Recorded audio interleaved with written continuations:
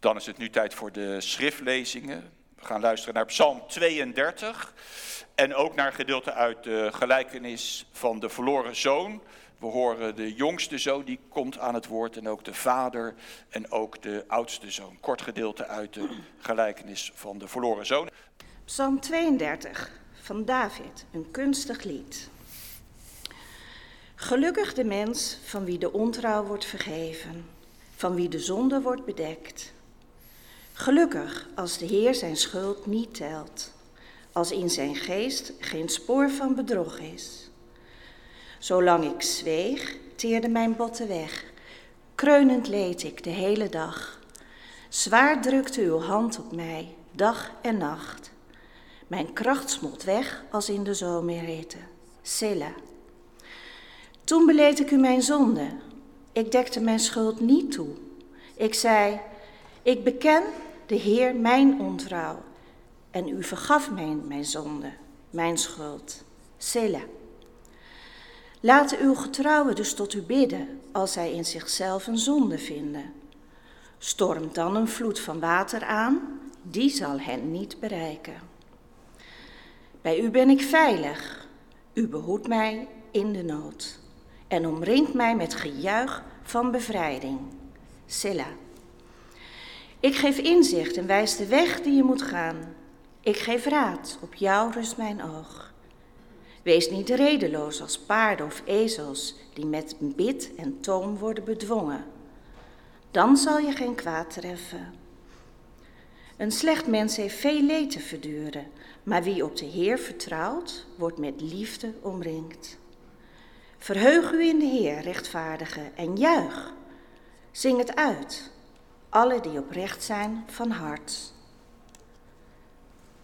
En dan gaan we nu Lucas 15, 21 tot en met 28. Vader, zei zijn zoon tegen hem, ik heb gezondigd tegen de hemel en tegen u. Ik ben het niet meer waard uw zoon genoemd te worden. Maar de vader zei tegen zijn knechten, haal vlug het mooiste gewaad en trek het hem aan. Doe hem een ring aan zijn vinger en geef hem sandalen. Breng het gemeste kalf en slacht het. Laten we eten en feest vieren. Want deze zoon van mij was dood en is weer tot leven gekomen. Hij was verloren en is teruggevonden. En ze begonnen feest te vieren. De oudste zoon was op het veld. Toen hij naar huis ging en al dichtbij was, hoorde hij muziek en gedans.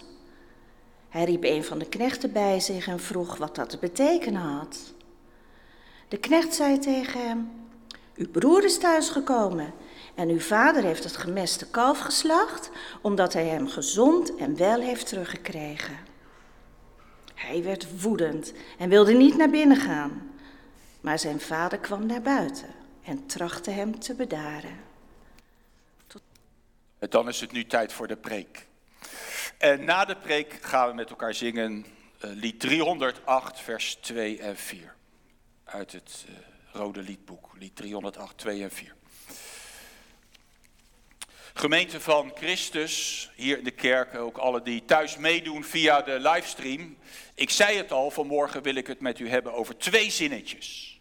Twee zinnetjes, veelzeggende zinnetjes uit Psalm 32. En het eerste zinnetje is, zolang ik zweeg. Zolang ik zweeg, teerden mijn botten weg, vers 3. En ik denk dat wij dit allemaal wel zullen herkennen. Je zit in een relatie of je hebt een vriendschap en er speelt iets. Er speelt iets en daar wordt niet over gepraat. Het wordt verzwegen. Maar het is er wel. En het houdt je ook bezig. Sterker nog, je gaat er zo wat aan onderdoor. Iets wat er wel is, maar niet wordt besproken, niet wordt benoemd. De psalm zegt letterlijk, zolang ik zweeg, werden mijn botten oud. Ik kreeg er grijze haren van, rimpels, oude botten. Zo zwaar drukt dit op mij, mentaal, psychisch. Iets wat speelt, maar niet wordt gezegd. niet wordt uitgepraat, dat is dodelijk. Let wel, Psalm 32 gaat niet allereerst over de relatie tussen mens en mens. Het gaat hier over de relatie, mijn relatie met God. Ook in die relatie, de relatie met God, kan iets spelen waar niet over wordt gepraat, maar het is er wel. Wat is dat dan?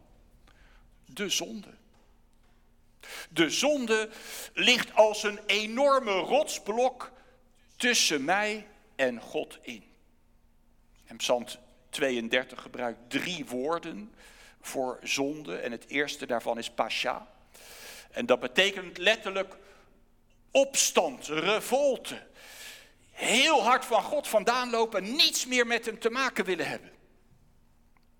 En ook dit herkennen wij, denk ik, dat mensen helemaal klaar zijn met God en met het geloof. Maar wat gebeurt er in Psalm 32? Iets bijzonders. Zolang ik zweeg, werden mijn botten oud. Ik kreeg rimpels, mijn haar kleurde grijs van de stress. Maar dan, vers 5. Ik zei, ik beken de Heer.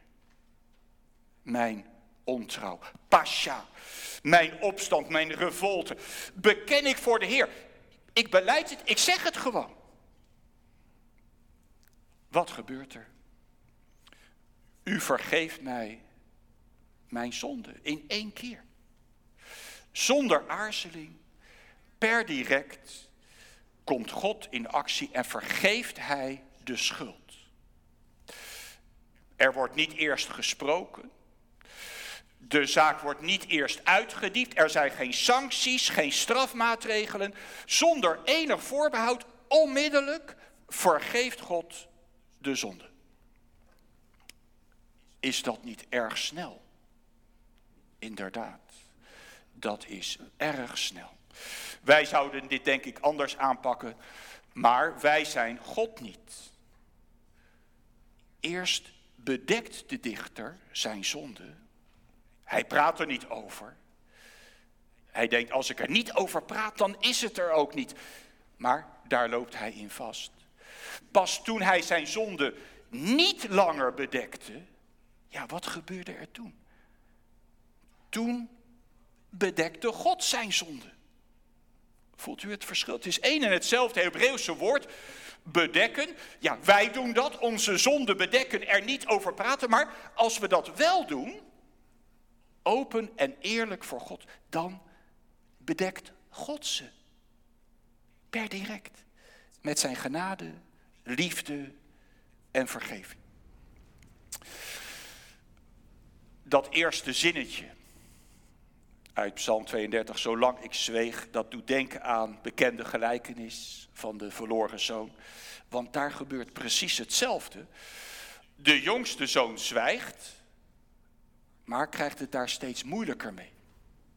Het eerste wat hij doet, ik loop de gelijkenis kort met u door. Het eerste wat hij doet, deze jongste zoon, is zijn deel van de erfenis opeisen, waarmee hij in feite tegen zijn vader zegt, man, val dood. Jouw leven interesseert mij niet, wel je geld, dat geld wil ik graag hebben en graag nu al. En vervolgens leidt hij een losbandig leven, ver daar vandaan en het geld is binnen de kortste keren op.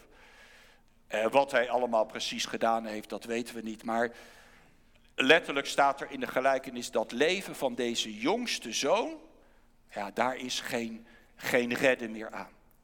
Wie zo leeft, kan niet gered worden. Dit is te erg. Dit gaat te ver. En de jongste zoon die belandt tussen de varkens, dat is een onrein dier. Er is geen eten, er is helemaal niets. Maar dan gebeurt daar iets bijzonders. De jongste zoon komt tot zichzelf. Hij denkt terug aan zijn vader, met wie hij al die tijd geen contact heeft gehad. En hij zegt, ik ga terug. Ik ga tegenover de vader mijn ontrouw, pascha, mijn opstand bekennen. ik verbreek mijn stilzwijgen. En de jongste zoon, die oefent alvast zijn toespraak voor vertrek. Vader, ik heb gezondigd tegen de hemel en tegen u. En hij gaat terug met in zijn hoofd die toespraak woord voor woord. Maar voor hij die woorden kan uitspreken, gebeurt er iets anders. Zijn vader ziet hem al in de verte aankomen. Hij rent zijn zoon tegemoet, omarmt hem, kust hem. En de zoon die wil net aan zijn toespraak beginnen. Maar dat hoeft niet meer, want hij is al aangenomen. Hij is al vergeven, alles is al gezegd. In het rennen van de vader, in de omhelzing en in de kus. Gaat dat niet wat al te snel allemaal? Ja, inderdaad. Maar zo is God. De God van Psalm 32 is ook de God en vader van de verloren zoon. En hij is ook onze God en vader. Ja, wij zouden eerst praten, een proefperiode inlassen, proefverlof, een boete opleggen, terugbetaling eisen. God niet. God vergeeft. God bedekt per direct, want zo is hij. Zo is zijn genade en liefde. God is anders dan de mens. God is vrij. God is bewogen. Hij sprint zijn kind tegemoet. De omhelzing, de kus. Daarmee is alles gezegd. En dat geldt ook voor ons. Als wij zeggen, ik zwijg niet langer. Ook ik ga terug naar de Vader. Ik oefen mijn toespraak alvast. Maar uiteindelijk blijkt die hele toespraak niet nodig. Want het enige waar de Vader op wacht, is dat we naar huis gaan. Meer niet. Teruggaan naar de bron. Naar de plek waar we thuis horen. Niet als knechten, maar als kinderen. Als kinderen van God. Dat wilde ik zeggen over dat eerste zinnetje. Zolang ik zweeg. Er is nog een tweede zinnetje uit Psalm 32, waar ik het over wil hebben. Namelijk, wees niet koppig. Begin van vers 9. Wees niet koppig als paarden of ezels. Of zoals Psalm 32 uit het liedboek zegt. Wees niet een dier dat koppig tegenstreeft. Ja, wat een vreemde zin. Over wie gaat het hier? En wie is dat eigenlijk, koppig? Het vers daarvoor, vers 8, is God aan het woord. God zegt, ik geef inzicht. En wijs de weg die je moet gaan. Ik geef raad, op jou rust mijn oog. En dat is wel een bijzondere Bijbeltekst. Bijzonder om zo aangesproken te worden. Ik geef raad, op jou rust mijn oog. En dan ineens vers 9. Wees niet koppig als paarden of ezels. Waar komt dat vandaan? Kan het zijn dat ik de vergeving en liefde van God niet wil? Dat ik daar geen prijs op stel. En dat ik het ook een ander niet gun. Wat is hier aan de hand? Ik ga nog een keer terug naar de gelijkenis. Want die vader die heeft niet één zoon.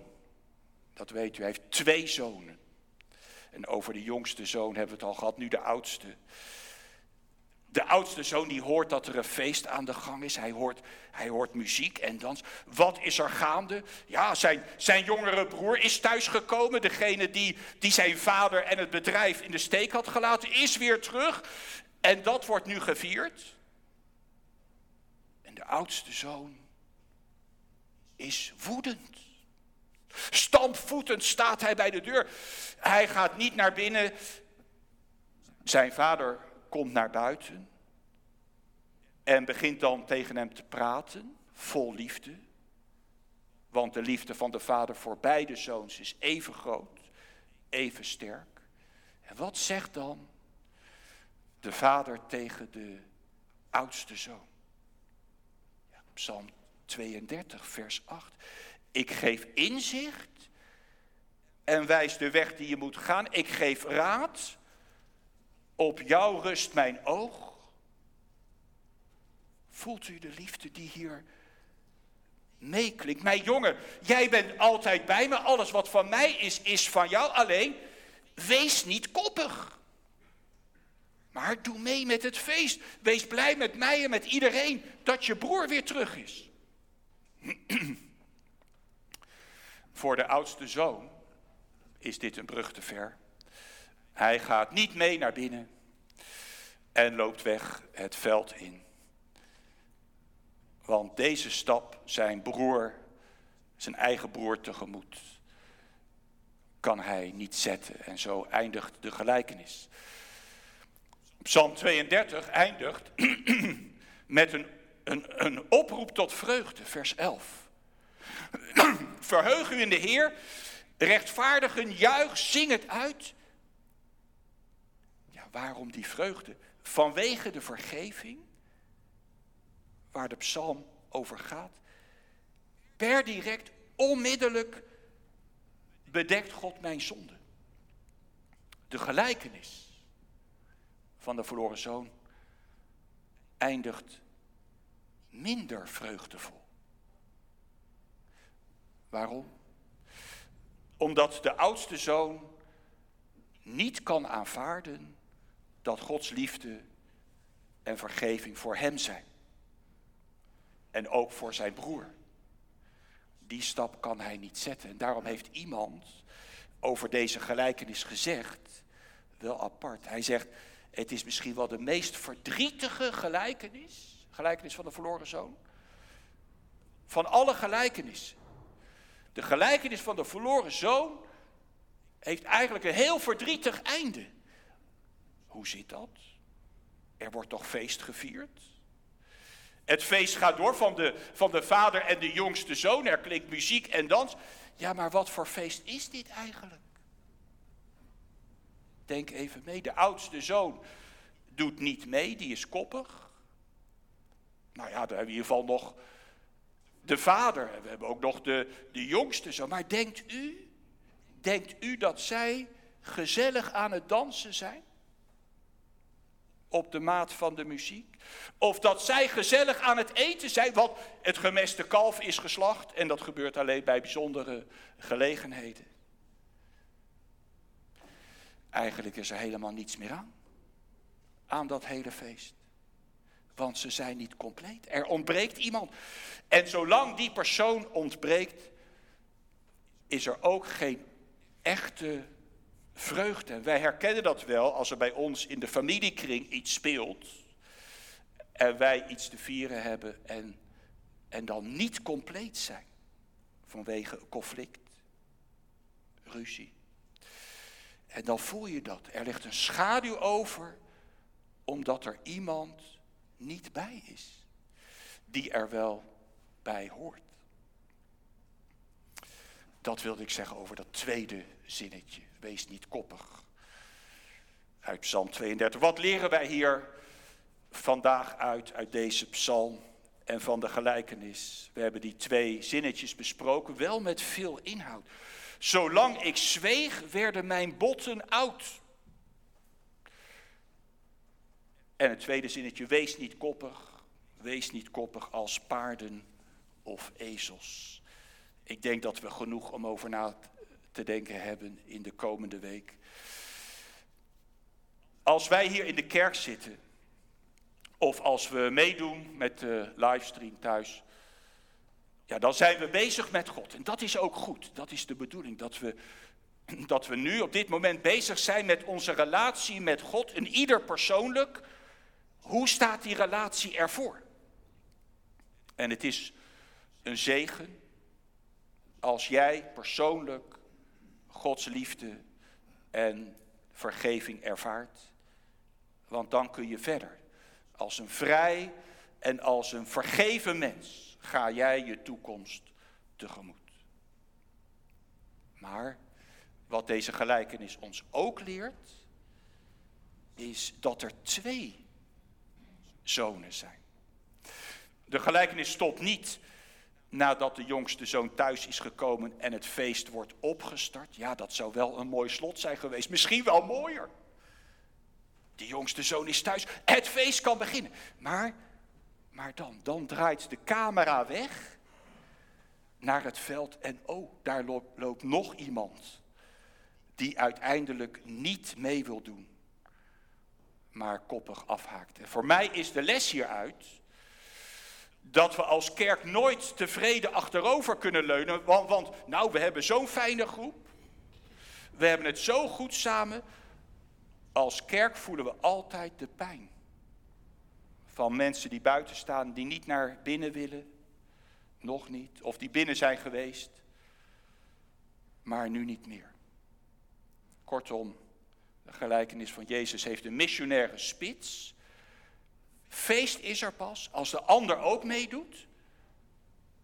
En als ik hem of haar aanvaard en wij samen zijn onder de zegene handen van de Vader, wiens liefde en vergeving voor iedereen beschikbaar is.